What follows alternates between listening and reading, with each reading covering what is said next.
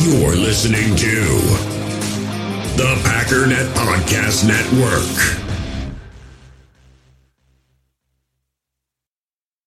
You feel this nervousness on the phone there? Sir, I've been trying to make an urgent phone call up there. Well, I don't think it's something I want to do on an overseas phone. You gotta make some phone calls. Hang up the phone. Prank caller. Ladies and gentlemen, welcome once again to Packernet After Dark. This is the call-in show of the Packernet Podcast Network. If you'd like to call in, if you'd like to participate in this here call-in show, please feel free to do so. The phone number here is 608-501-0718. New callers go directly to the front of the line. And once again, we got ourselves a new caller. New caller, what's going down? Hey, Ryan, this is Zach and from Marshfield, Wisconsin. Hey, I'm just letting you know that I love the podcast, and I always have loved the podcast for a long time. And today I've racked up the courage to call in, and I'm sick of all the drama. I want to talk about football. Football is what started this podcast. And the Packers, this is, you know what, I'll say it, this is our year. This is our year. You know what? We might not make the Super Bowl, but damn it, we're going to be a damn good team this year. it is. Watson, Dobbs, Love. We'll make, I'd say we'll be an even team. You know what? I'll even say we'll better. Well, what? 11 wins this year. There you go. Tell me why we're going to win 11 wins this year. All right. I think it's wide receiver crew. Nobody talks about the wide receiver crew. You could do it, I guess. It's going to be good. Everybody's sleeping on it. Yeah. Love, it's going to be good. I think he's going to be great. Everybody thinks, I don't even have to say it, individuals, everybody thinks it's going to be terrible. I think everybody's going to be good this year. Tell me reasons why it will prove me wrong. I really don't think anybody's going to prove me wrong. We brought everybody in that we're going to be bad. No chance. Offensive line, exact same. Yep. Wide receivers, Jane Reed makes us even better. Yep. Distraction is the big reason this offense is going to be good this year. Tight end makes us much better. Wide receiver, options. If you can give me a reason why we're going to be worse this year, I don't think so. Jordan Love, we've all seen it. He looks much better. If you can give us a reason why we might look worse, let us know. If not, tell us why we're even better. Thanks very much. First time caller. I already said that. Oh, well. Bye-bye. Oh, good, dude. Yeah. So, you asked for two different things, and strangely enough, I can do both. Multi-talented and whatnot. You asked me to tell you why you're going to get 11 wins, and also why we're going to be bad this year. Well, I guess in a sense I can't do either. I can't definitively tell you, but I can give you some thoughts on the issue.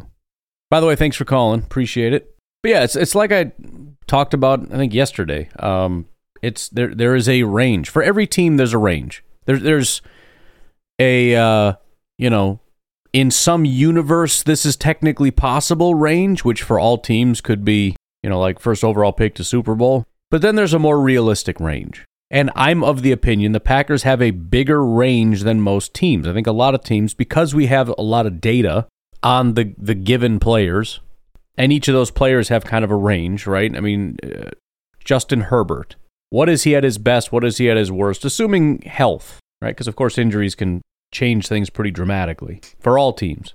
But unknowns have a bigger range, and one of those unknowns is a quarterback. That really dramatically changes things. And that's true not only of Jordan Love, but of rookie quarterbacks. But I would say it's even more so of Jordan Love, because when I look at especially this rookie class, which coming in, you're thinking, I don't know, they're kind of iffy to me.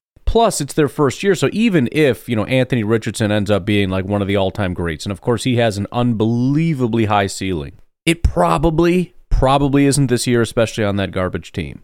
Probably. Maybe he can pull off a Justin Fields and at least run for 600,000 yards, but, needs to work on his passing a little bit, which honestly is exactly what I thought of him when I watched him. The passing was a little bit iffy, but this dude is a absolute freak show of an athlete, and if he can learn to throw better, then he's going to be unstoppable. But for Love, there's more reason to believe that he could step in immediately because, again, this is year 4 for him, I think. I don't know. I can't keep this stuff straight. Yeah, year 4. I mean, 2020 was a little bit iffy with COVID and whatnot, but still, it's year 4. Then you look at, again, I mean, we've done this 1,000 times, but you look at the wide receivers. I mean, at its best, let's say Jordan Love, not only, because I've been even tempering expectations and saying if he can just be kind of good, like the 12th, 11th, 10th best quarterback, which sounds like high praise, but it's not, because borderline 50% of the quarterbacks in the NFL are just pretty bad. So I'm asking him to just kind of escape that, be kind of middle of the pack amongst the quarterbacks that are at least competent. But it's entirely possible the dude's just good at football, which seems to be a possibility that escapes everybody.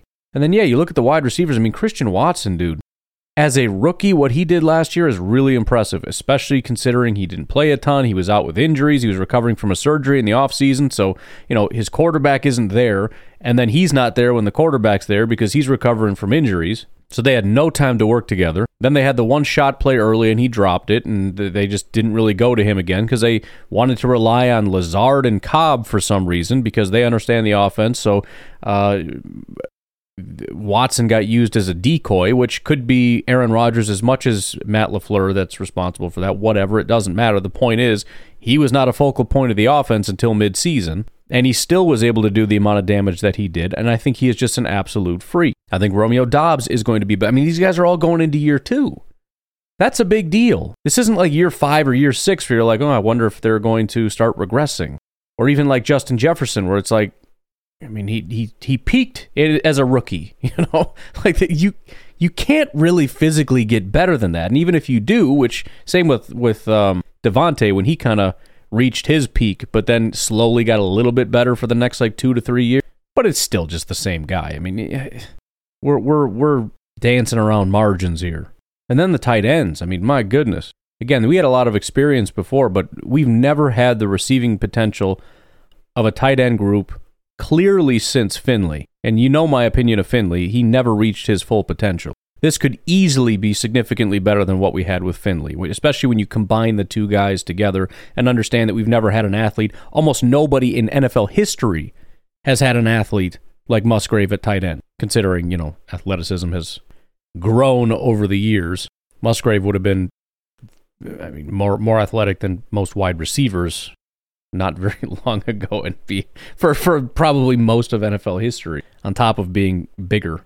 Then you add in Tucker Kraft, who, a big, physical, strong. Jaden Reed, who really is an impressive route runner and doesn't have to come in and be sort of that X. If it was a different situation, if we didn't have guys, if this was, let's just say, last year and we only drafted Jaden Reed, so it's Lazard and Cobb and Jaden Reed, and it's like Jaden needs to be that X receiver, it would be a little bit more concerning. But you could see it. You could look at him and be like, I can see him getting there. He's a super talented guy, I think maybe, in time, but he doesn't have to be. He's got to be one of 3 with 2 pretty established guys. And you got the running backs, you got a good offensive line. They're healthier than they've ever been. We've got younger, faster, bigger, stronger at the receiving groups than we've ever been.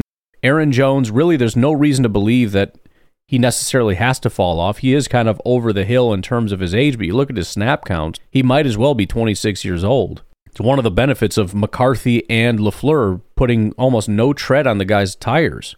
And again, the defense played about as bad as you could expect them to play. And so just regression to the mean based on the talent that we have, I would expect them to be better. I'm not saying top 5. I'm just saying better than the bottom of the barrel they were. And then again, when you look at how three reasons. Regression to the mean, number one. Number two, Joe Barry figuring out something at the end of the season, finally. Number three, Rashawn Gary. Now, I don't know that he comes back week one, but it's entirely possible that he can. It's kind of on the early end of the spectrum in terms of when somebody can recover from, an ACL injury.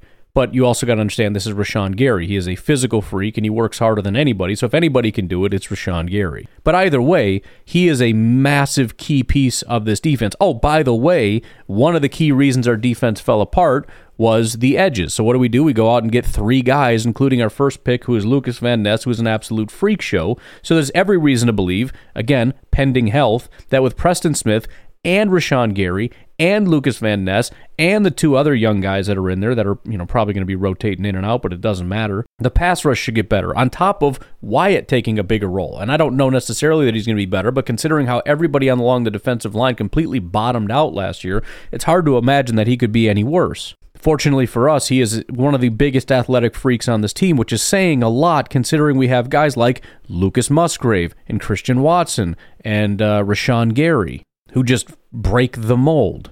So that's the positive side of things. There's every reason to be excited. On the negative side of things, if our defense is what it was last year, and our offense being as young as it is can't quite get on the same page, and Jordan Love just isn't very good, we're going to suck.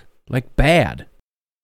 I mean, to put it into perspective, last year there was every reason to believe that we were going to be a force to be reckoned with. Devontae left, that kind of sucked, but Aaron Rodgers is coming off of back-to-back MVPs. We stocked up on 3 new wide receivers. We still had Lazard, and we still had Cobb, and we still had the running backs, and we still had the offensive line, and everybody thought we were going to have a top 5 defense. I shouldn't say everybody, but I mean, when the national media is finally starting to come around to the Packers' defense, you start to feel like something special is going on. And look how bad that was. There's more reason to be skeptical about this year than there was last year when we bottomed out. So, I don't know, man. But I appreciate the optimism because, again, you get to just choose, because we don't know. So you can choose to be pessimistic or you could choose to be optimistic, but I find it more fun to be excited about the potential. I mean, that's the fun of the offseason. Everybody's great. Everybody got better. That's why Bears fans are so loud in the offseason, because in the regular season, they're hiding under a rock just throwing temper tantrums while I blast my laughing at the enemy episodes. So join in on the nonsense party that everybody else is having, which is that we got so much better, we're so much stronger, haha, we're going to kill everybody. Why not? It's stupid, but it's fun. I mean, if you're that scared about receipts, just call into the show and say it. Nobody knows who you are. They're not going to pull up your receipt from the show, or just do it in private. Just sit there in your lounge chair with your feet up, watching TV, and then when a commercial comes on, you just look up at the ceiling and say, we're going to be so good this year, man. It's more fun. Anyways, thanks again for the call, man. I appreciate it. All right, back to the top we go with Steve in Alaska. Hey, Ryan. Steve up in Alaska. How's it going, bud? Good. Just got done listening to you talk about the Colin Cowherd episode and stupid, ridiculous stuff that he spews out of his mouth. And I'd like to say thank you. Congratulations, bud. Finally coming over to our side. You had this terrible habit of defending him. To a degree, not usually, but to a degree. I don't know, maybe because I don't really watch those shows. Maybe there was just a couple times when I watched them, and it was just, I mean, the way he approaches things tends to at least sound like it's more data driven as opposed to whatever. And he does do those shows where he talks to the betting people, and that's when he puts on his really smart hat. As opposed to, but yeah, he's maybe he's just getting worse. I don't know. I'm not sure, but.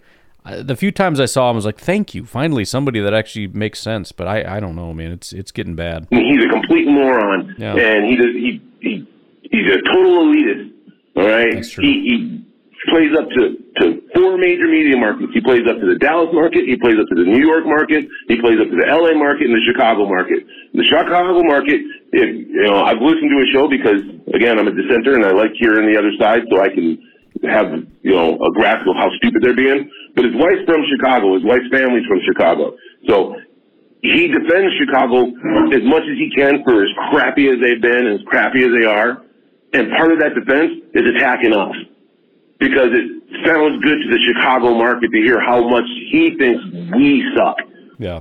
There's a whole scheme there. The guy does this all the time. He's got a segment that he does on Mondays where Colin was right and where Colin is wrong.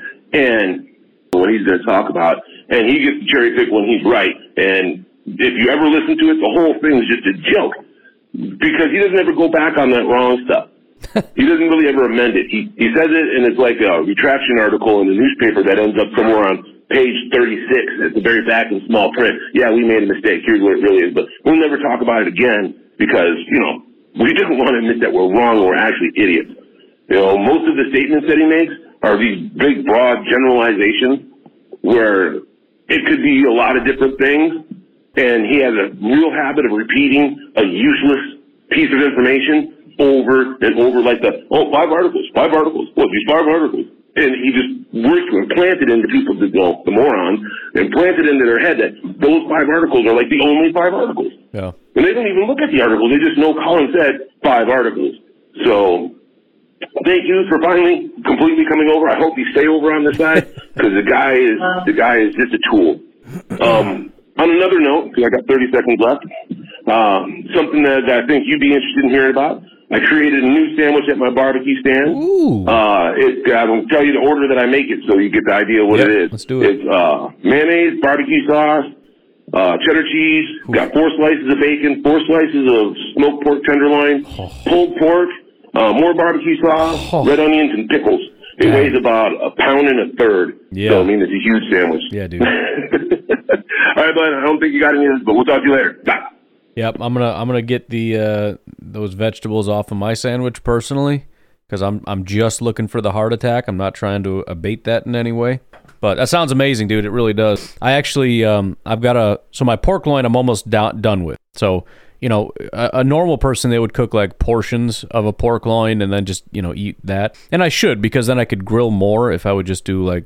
But no, I got to cook the whole freaking thing at once and then just eat it over the next week. So I've been eating nothing, and believe me, I'm not complaining about it. I've had pork loin tacos, I've had pork chop sandwiches, and sometimes I'll just take hunks of pork and just eat it. And I've got all my different sauces, so it's like eating something different every time. It's delicious, but anyways, that's the one problem with it. But as that's dwindling down, and this takes forever to thaw, it's been thawing for some time now, but I got a pork butt sitting in the fridge. I haven't attacked one in a while. I've never been fully happy with the way that they've come out. I mean, they're fine, and maybe this is what you're shooting for, but the interior of the pork just doesn't have a ton of flavor. So I've done a lot of different things to it. A lot of times, what I'll do is I'll pull it and then I'll season it, and then I'll even put it back on the smoker so that you can kind of smoke all the meat.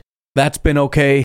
But anyways, I'm going to attack it again. I'm going to try to do it as traditionally as I possibly can, and this time. For the first time, and I've never done it before, I bought an injector, $8 on Amazon, got a cheap one, probably going to break after one use, but that's fine. I probably won't do this again. And then I got some injection marinade coming. It's got some of that phosphate in it, which I just learned about. Butcher Barbecue or something, I think. So anyways, I'm going to inject up that pork butt. I'm going to use I think I'm going to try the Weber. The Weber makes me nervous because you really it's going to run out of fuel.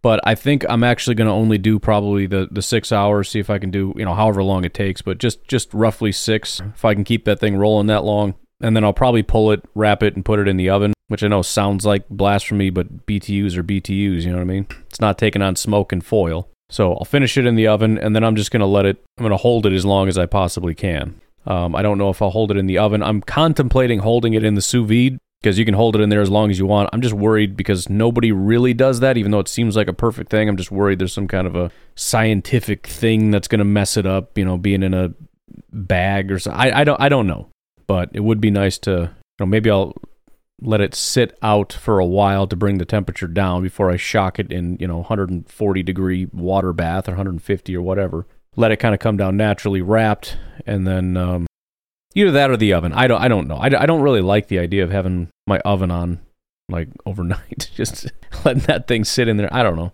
I mean, I know you can turn it off, but it goes down to 170 anyways. So, but anyways, yeah, that's next on my list, and that's going to be a whole bunch of goodness. But yeah, as far as Colin Cowherd goes, the funny thing is too that anybody can make a good point and anybody can make a bad point. So one of the things that I always do, which I'm sure some people are rolling their eyes at, but I'll for example call out Colin Cowherd for being the biggest idiot ever, and then a week later check out this segment by Colin Cowherd, it's really smart. And it's like, well, how can that Listen, these people are just vessels for ideas. And if the ideas are stupid, I'm going to smack the idea, and then I'm going to smack the guy that proposed it. But if they say something that I think is a good point and they raise it, I'm going to mention it. And I'm going to give them credit for it. Because look, just because somebody said something dumb doesn't mean that every single word that comes out of their mouth has to be false. Right? Well, Colin Cowherd said it, so I guess now he says the Packers are going to be good. They must be bad. That's not the way that works. So all I'm going to do is I'm going to keep listening to what people say. If I agree with it, I'm going to play it. I'm going to say, here's what they said, and I think it's a great point. And if they don't, then I'm just going to say that they're idiots. But I do think about that sometimes, and I'm like, check out this segment. I think this is a good point for that reason. It's like, dude, you've carved this guy up so many times, you're being a hypocrite. No, I'm not being a hypocrite. It's the wrong word. It's only a hypocrite if I'm using him as an authority figure and saying, here's what this person said and we should believe it because of what they said. No, I don't give a crap about the person. I give a crap about the idea that's being espoused. I don't argue from authority because I think that's stupid. I don't give a crap who you are or where you've been or what you've done. I mean, I might care depending on the situation, but for the most part, I think that's lazy and boring. Ideas are what matter. So anyways, that thing that he espoused was dumb. But it's also interesting what you brought up about the markets, and I guess I haven't put a ton of thought into that. I know I've heard the term like East Coast bias or whatever, or maybe they call it West Coast bias as an anti-bias. I don't know. But the media is always, drumming up New York stuff, which most people don't care about, especially when Buffalo is bad. It's like there's not a good team out there. It's 3 teams, they all suck. Giants once in a while were good, but I just always thought they're all from New York, so that's why they drum up New York, and they couldn't give a crap about the West Coast because, I don't know, it's far away or something. I don't know. But it actually does make sense. You think about, for example, political news shows, which, the ones that all pretend that they're unbiased, but every single one of them obviously is completely biased. What do? They appeal to the base of their viewership. I mean, that's what everybody does. Who's watching us and what do they want to hear? Let's give it to them. It's what every smart person does except me. Once in a while, I ask what you guys want to hear. Not that I do it, but I'm just curious what you want to hear. But it would make sense if, you're a major television show and you got a ton of analytics on where all this stuff is coming from, and you're realizing that, 70% of your listener base is coming from 5 different cities or regions. And so, yeah, you would want to appeal to them. For example, YouTube would be a good example of this because I get feedback, first of all, in the comments, but also feedback from when I would do videos. So when I first started my YouTube channel, the entire point, which I'm still mad at myself for not continuing it because it was really taking off, and then I just didn't want to do it anymore, and it was before everybody else was doing it, but it was just a NFL draft thing. It was just mock drafts. That's all it was. And it was doing quite well, but you could just tell based on how many people watched it who cared, right? So, for example, surprisingly, a lot of people like the Cleveland Browns stuff. Why? Because, well, the Cleveland Browns were terrible, and the draft was the only thing they had to look forward to. So as a culture, as a group, they've learned to appreciate the draft because it was more exciting than anything else. Dallas Cowboys, always huge. Anything Dallas Cowboys ends up huge. They've got a huge fan base, tons of people on YouTube. The YouTubers are massive. The podcasts are huge. It's just a massive market that can handle a lot of stuff. So if you wanted to do something on YouTube, you would be better served to praise the Dallas Cowboys, because not only are Dallas Cowboys fans going to subscribe to your YouTube channel, and they're going to come in and probably watch more. I mean, they might come in to rage at you or whatever, but on top of that, the comment sections are going to look better. It's just going to look better if you're in the comments and they're positive. You get more thumbs up than thumbs down. And who knows, maybe that is the reason for, everybody praising the Chicago Bears and talking about how great they're going to be, and man, they're really going to turn around, and Justin Fields is going to be great. Maybe none of these guys actually believe it. The reason they're saying it is because it's in Chicago, and that's what Bears fans want to hear, and there's more Bears fans than Packer fans. So yeah, they're going to say Jordan Love sucks, and Justin Fields is going to be great, not because of anything rational, but because you're going to get more positive viewer feedback and more people watching if you appeal to the biggest market. And it's even better to trash the Packers, because the Packers, although I can't imagine it's the smallest market because the fan base is nationwide quite large, but the data probably doesn't reflect that because they can't see, hey, among that group in, for example, Texas that's watching, they're not all Dallas Cowboys fans, and you can't see in the analytics where they are, so you just see regions. So they might be reading the data completely wrong. When you look at how many people from Wisconsin watched, well, it's significantly less than, the Minneapolis market, the Chicago market, maybe even, Detroit and Michigan. So they're like, dude, if we bash the Packers, we get Minneapolis, we get Chicago, and we get Detroit, all excited about it. So just go to these regions and bash on the smallest market team. Again, probably stupid in the case of the Packers because it is a smaller local regional market, but it is one of the bigger fan bases that spreads nationwide and worldwide. Makes sense to me. Anyways, we're only 2 callers in, but why don't we take a break? I'm very long-winded today. I apologize. It's not supposed to be about me. We'll take a break, and I will be a better person on the other side of the break. In the hobby, it's not easy being a fan of ripping packs or repacks. We get all hyped up thinking we're going to get some high-value Jordan Love card, but with zero transparency on available cards and hit rates, it's all just a shot in the dark. Until now, introducing slab packs from arenaclub.com, the only repack that provides real value, a complete view on all possible cards, and clear hit rates for each one. Now when I buy slab packs on Arena Club, it finally feels like I know what I'm getting. And honestly, the best thing for me and my son is the fact that we're kind of novices into this. When I walk into a card shop with my son, and a card says it costs $40, kind of just taking his word for it that that's a good value. So I appreciate the transparency on grading, as well as just getting excited about seeing what you could potentially get. Right now, you can get 10% off your first purchase by going to arenaclub.com/packdaddy. Wow, that's crazy offer. 10% off a $400 slab pack. That's $40 right there. Anyways, that's arenaclub.com/packdaddy for 10% off your first purchase.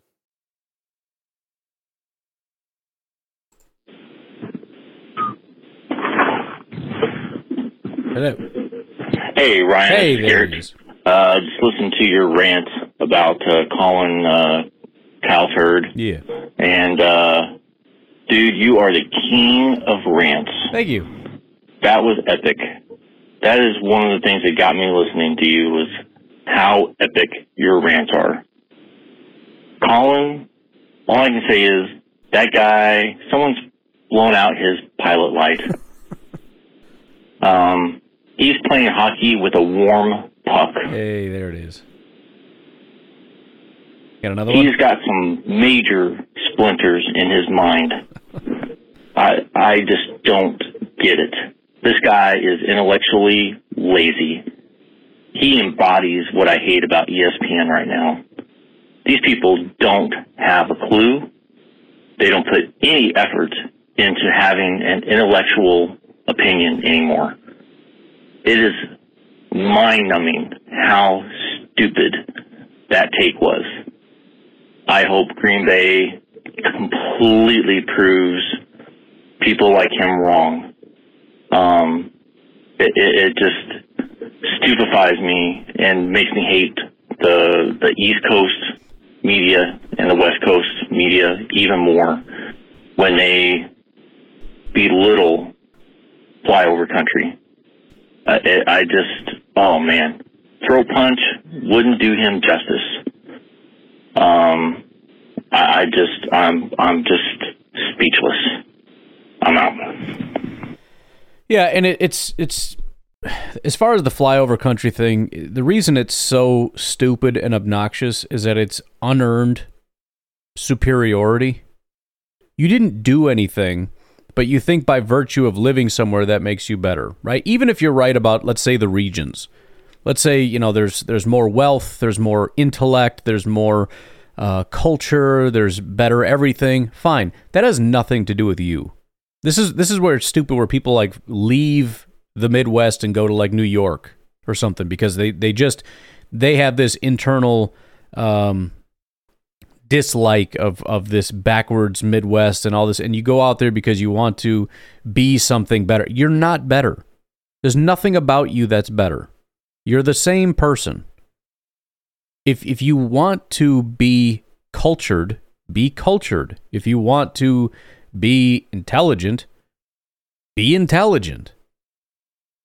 Where you live doesn't make you better than people. But a lot of people that live on the coast tend to think that they're better simply because of, where they live. And that's not true.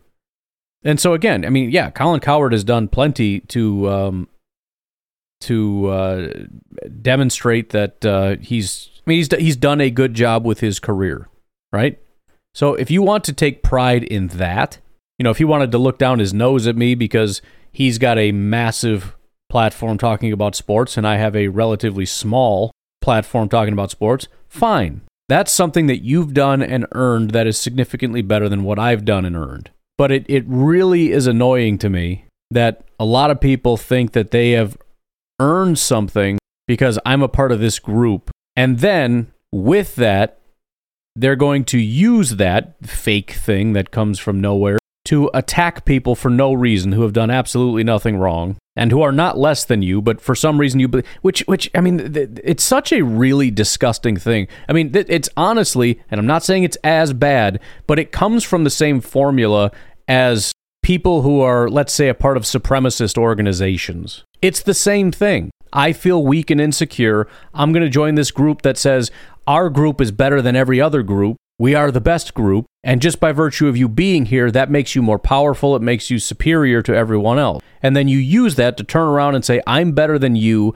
I am of the supreme group and you are of the lesser group. You can say one is better than the other, but it's the same attitude. You have the same desires as those people have. I feel small and insignificant, so I'm going to go join this group that I think is better. And just by virtue of me bending the knee and giving my allegiance to this group, that makes me a better person or a more powerful and supreme person. And I get to use that supremacy to turn around and crap on all these other people that I already despise. And what is that? That's you're a small, insecure person filled with hatred. And to sit on a television show as a small, insignificant person filled with hatred of people based on who they are, which is bigotry. It's the exact same thing where racism and sexism and all the other isms come from. It's the same thing. It's I'm going to collectively hate a group of people because of something that is benign. All of them are just subsets of bigotry. And it's not better. It's not. It's the same thing. It's bigotry and supremacy. And I'm doing it to further perpetuate the idea that I am a part of the elite class, which of course you are not. It's all make-believe. And again, when you actually look at the content and the conduct, you realize there's absolutely nothing superior about Colin Cowherd. There isn't. I mean, he's put in a lot of work, but the work isn't, and this is where a lot of people go wrong. I mean, there are some unbelievably talented people that do incredible work that are never going to make it. I shouldn't have said it that way because I want to name somebody, but, I shouldn't say he's never going to make it. He might. There's a guy that I've worked with in the past. He works harder than anybody I know. He's putting out these articles that are so unbelievably in-depth that I have it open. It's a 3-part series, and I want to open it, and I'm going to have the robot help me break it down, and it's all this, in-depth freaking stats and how it's intertwined with this book on, nature and evolution and how that compares with the football and evolution and all these things. It's oh, my good Lord. And it's Mark Jarvis. He has put in more work than anybody I know to try to make it in this NFL draft industry. He has started his own Jarvis scouting business, which I hope is doing well. Hopefully he's got a ton of clients and everything's going well. I don't know. But the point is, he's not getting the recognition. A lot of people in the industry know who he is, and they're like, oh yeah, he's really intelligent and we respect the work that he puts in.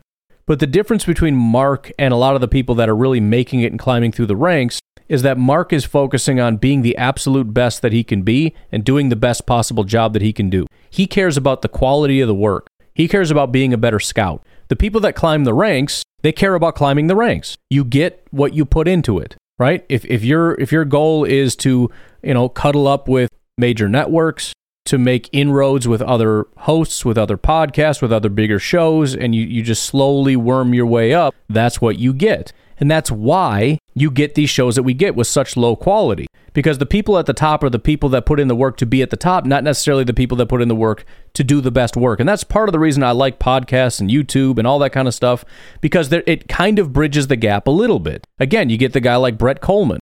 He basically just put a YouTube channel together and said, I'm going to focus on putting together great content. And people that like that flock there. And that's great. But for a lot of people, there is that disparity, and I think Colin Cowherd falls into the other category. His job is to figure out how to be at the top of the industry. And that comes with a lot of things that don't involve being the most knowledgeable person in sports. Because he's not. I mean, listen, his consumer base, some of these people that watch sports, man, it's insane the knowledge that they have. Any of these guys has more knowledge and insight and whatnot. I mean, there are thousands of people that know more than Colin Cowherd does, but they're never going to sit in his seat. And honestly, I think the condescension to Middle America and placating certain groups over other groups is exactly why he's in that seat. Because he understands it's not about the quality. It's about making your bosses happy. It's about making relationships. It's about appealing to certain people, even if that means denigrating others. So that's why he is and will be successful. His job isn't to make you happy. His job is to make his boss happy. And you would think that that's a one-to-one relationship, but it isn't. This is also why these shows are getting more and more ridiculous. Because unfortunately, for a lot of the people that apparently watch these shows, they don't want the content. They want people watching craziness, right? It's the whole purple elephant thing in advertising. Keep people's eyes glued to the television, even if it's because they hate you. That's the only thing that matters. Dance around like a circus clown to get more attention. We need to go viral on social media, etc., etc. And again, that's why I have said in the past, you're going to find better content listening to shows like this, and it's not to brag, this or a dozen other Packers podcasts. If you want to learn about the Bears, go listen to the guys on the ground covering the Bears. The national guys have no idea what the heck they're talking about. Find the podcasters and the YouTubers that dedicate their time to this. If you want to learn about the draft, the draft is a little different. A lot of the guys at the top are actually really talented as far as, I don't know, I can't think of their names, but yeah, the draft seems to be one of the few industries where, although there's a bunch of clowns clowning, the same clowns continue to clown. They don't know what they're doing. But it does seem to appreciate the people that are really good at what they do. So it's another good thing about the draft, I guess. Anyways, I'm freaking rambling again. Hey, Ryan, see you again. And I'll ask again. Hey. Calling back because I'm answering Seth's question. And by the way, I would like that information to figure out how to get on the little chat line stuff. So, yeah. I mean, it's really cool to sit and do the discussions here. I like it because then, you get to hear other people's discussions. And sometimes other people talk about things that I'm like, oh, I never would have thought about that. And so then I get to jump in on it. But separate chat line works too. That way we're not cluttering up Packer time with us talking about other stuff that's not Packer related. Even though we should get to do that occasionally, downtime of the year, keep the phone calls coming. But Seth, yes, Alaska in the wintertime can be depressing. A lot of people, they'll vacation anywhere from November through January. Those are big vacation months to get out of Dodge and go somewhere else, do anything else, because that's the darkest time of the year.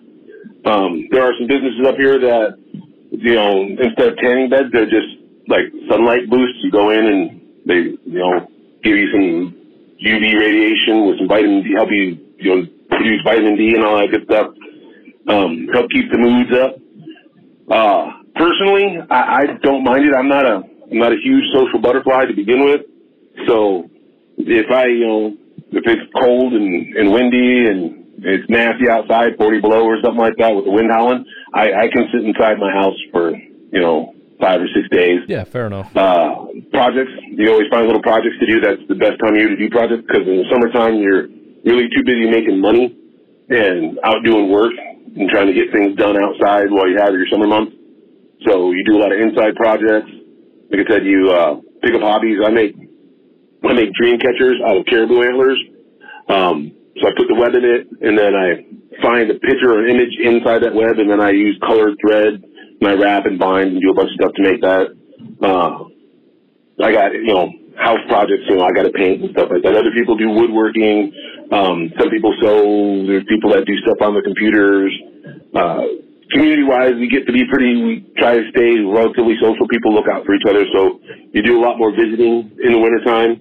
That's usually when we have our poker nights. Wintertime is a good time to have a once-a-week poker night, get together, play some cards. But, it can get down. In the cities, it's worse. I think Anchorage and Fairbanks are far, far worse because it's just the conditions are even crappier. I'm out in the wilderness, so I can go play. You hop on the snow machine or put some snowshoes on and on a decent day go out and explore a little bit. It's pretty cool. So, but yeah, it depends on the individual. But I'm out of time. We'll talk to y'all later. Bye. Yeah, that makes sense. I mean, in terms of I mean, depending on what you can do. You know, I mean, some people, you got to be outside. That's your job. Or even if, you know, you just have got your 9 to 5, you can't avoid it. One of the things I hated, this is when I worked in Kenosha. I worked down in the basement of the hospital, and there was no windows. And so you get there, when you leave, it's dark in wintertime. And so I didn't get to see the sun. And then I'd go down into the basement where there's no windows. And by the time I would leave in the afternoon, like 4 o'clock, it's dark again.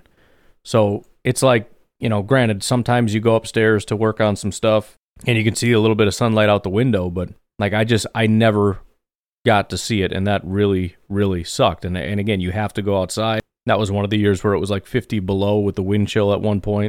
The freaking car won't start. You can't feel your fingers. Like, your face is frozen. Like, it's like, come on, man.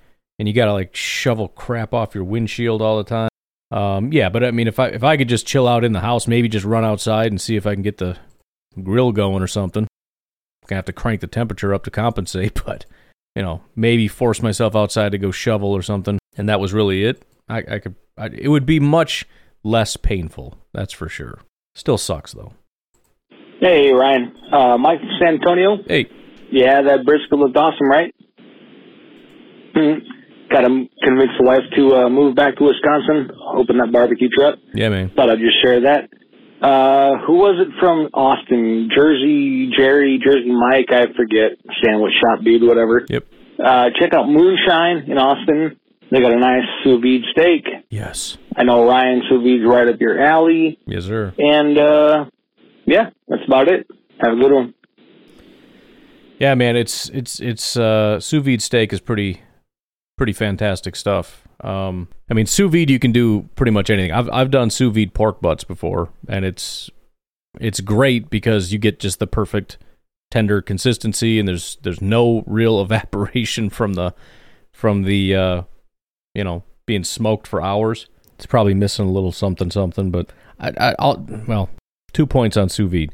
As far as the pulled pork goes, the one time I tried it at a much lower temperature, because you're supposed to do real high, but it's time and temperature for a lot of different things, not only the safety of the food, but tenderness, right? Time will break things down. So I forget what it was. It was low. It might have been 145 or it might have been higher, 155 or something. And I put it in for a long time, 48, 72 hours, something. And it came out, and I was a little upset because I don't think I put it in long enough. And it was still kind of tough. Like, I couldn't really shred it. I kind of could, but not really. However, it was the best tasting pork butt I've ever had, which makes sense because, you know, lower temperatures, things tend to taste a little better than higher temperatures.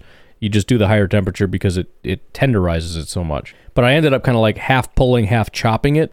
But man, that chopped pork butt, you put some barbecue sauce on it, but you can still taste the pork coming through, which I'll be honest, I can't as much with a smoked pork butt. So kind of interesting. Also, it got me thinking about the al pastor, because you don't cook al pastor. It's a pork butt essentially, thinly sliced, but you don't cook it up to 200 degrees. You cook it to like 145 like you would something else, but it's tender because it's marinated for a long time and stuff that marinates meat, and it's also thinly sliced in two directions, right? Thin, and then you slice it thin the other way. But anyways, as far as sous vide, cooks everything to a perfect end-to-end temperature. My favorite things, steaks are fantastic because, again, you get a perfect whatever temperature you want it to be all the way end-to-end, and then you just flash sear it. Takes some of the fun out of it, some of the sport out of it, and you're not going to get like as much smoke or charcoal flavor if that's the way you want to cook it. But if you're doing indoors and searing it on a cast iron, it's perfect. Burgers are unbelievable for the same reason, same process. You can make a freaking 5-pound cheeseburger, and it's a perfect medium rare, whatever you want it to be from end to end, and then just sear it on the end. It's just so good. And then chicken. Chicken is the number one thing. I cook it well below the recommended 165. I forget exactly what it was. I used to do it all the time. I haven't done it in a long time, but I know that's going to freak some people out, but it is just soft and tender and delicious, and it's amazing. And again, you just sear it to kind of crisp it up, give it a little bit of extra stiffness, but oh my goodness, it's so good. No dryness anywhere. You can cut it with a fork. Sous vide is worth the investment. Hey, Ryan, Trevor, Virginia. Hey. I was moving, so I'm like way behind on podcast. All good. I wasn't Come back to us.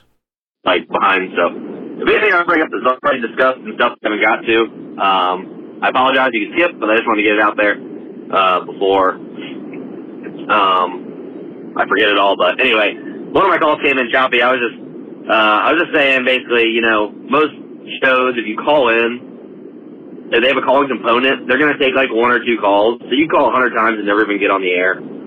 With your show, you call, there's a 95% chance your call makes it on the air, if not better. So just really appreciate it. You put in a lot of work for this, I know, and just appreciate it.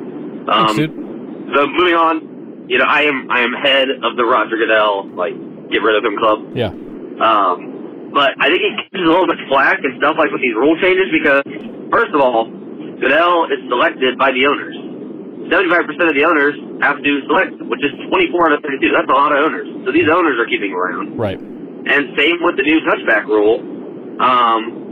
24 out of 32 teams have to approve it. Who are these owners that are approving this?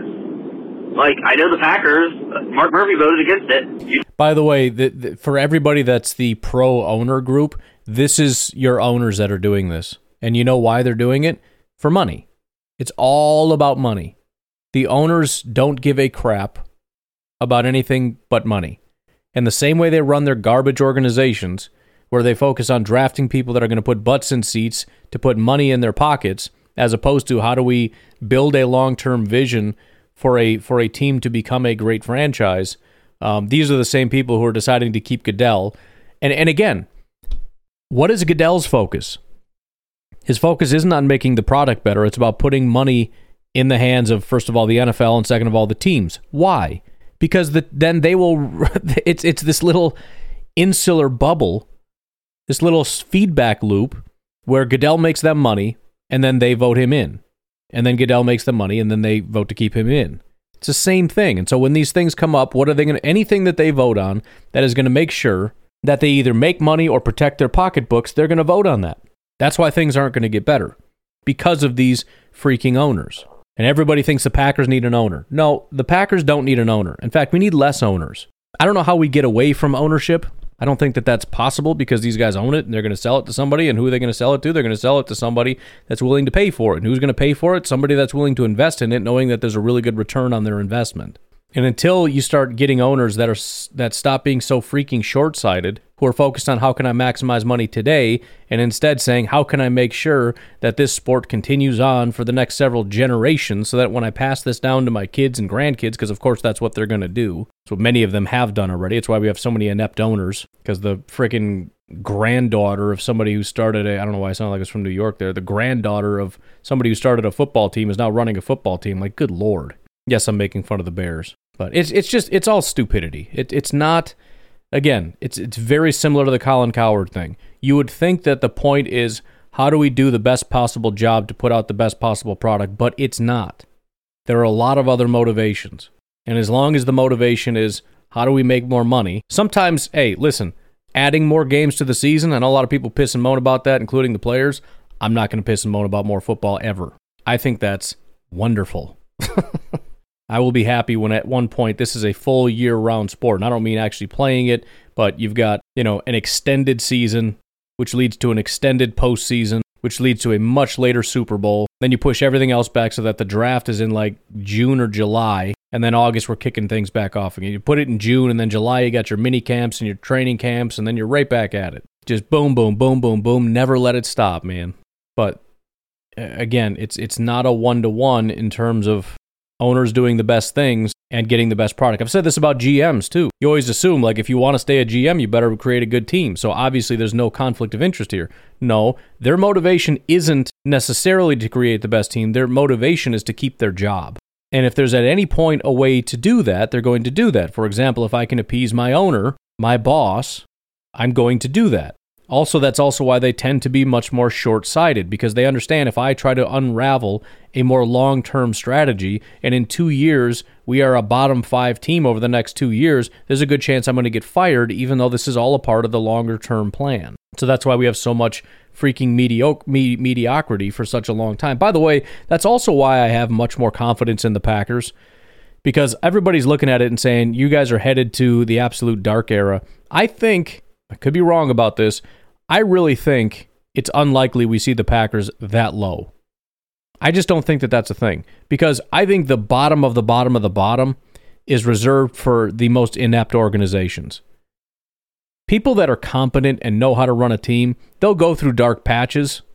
And by dark, I mean like, missing the playoffs, possibly losing seasons, things of that nature. You go through that. But you usually don't completely bottom out, and you usually bounce back a lot quicker. The teams that stay perpetually garbage, the Browns, the Jets, the whatevers, it's because of horrible ownership. Terrible, terrible ownership that doesn't know what in the world they're doing. The Detroit Lions. That is just pure ineptitude.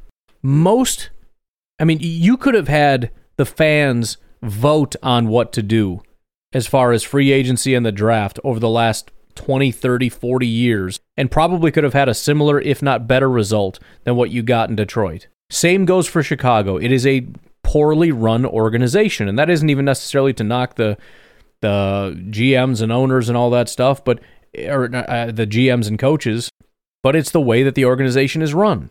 It's run by people that have no idea what they're doing. They don't know what they're looking for, and they're constantly hiring the wrong people, and then they're interfering in areas that they shouldn't. The Green Bay Packers are an organization that is built with one purpose, and that is to put together a great football team. There is no ulterior motive. Now, you can have GM Brian Gutekunst saying, I'm going to plan on a more short-term strategy, but you have a culture in Green Bay that, again, as long as we continue the tradition of draft and develop, there's only so far down the path you can go. The only real negative that you can have is if you have a GM that's not good at drafting and not really good at acquiring talent, and we hold on to him too long. And then it becomes a matter of trying to find that right GM. But the point is, it's a process. And as I've said before, it really has a lot less to do with the GMs and the coaches and all that stuff as we tend to think. It's an important piece.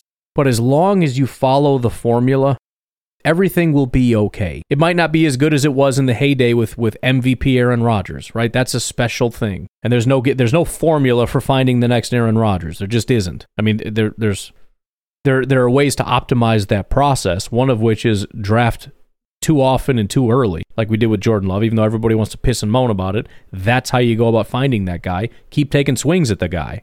But I just don't see a situation where, unless we get away from the Ron Wolf way of running the Green Bay Packers, which a lot of fans want to get away from, they want to be the Browns and just swing wildly and get all the early great picks and just get all the exciting stuff, get all the big name players. That's what the teams at the bottom constantly do. Anyways, I am going to leave it at that. You guys have a good rest of your night. I will talk to you tomorrow. Have a good one. Bye-bye.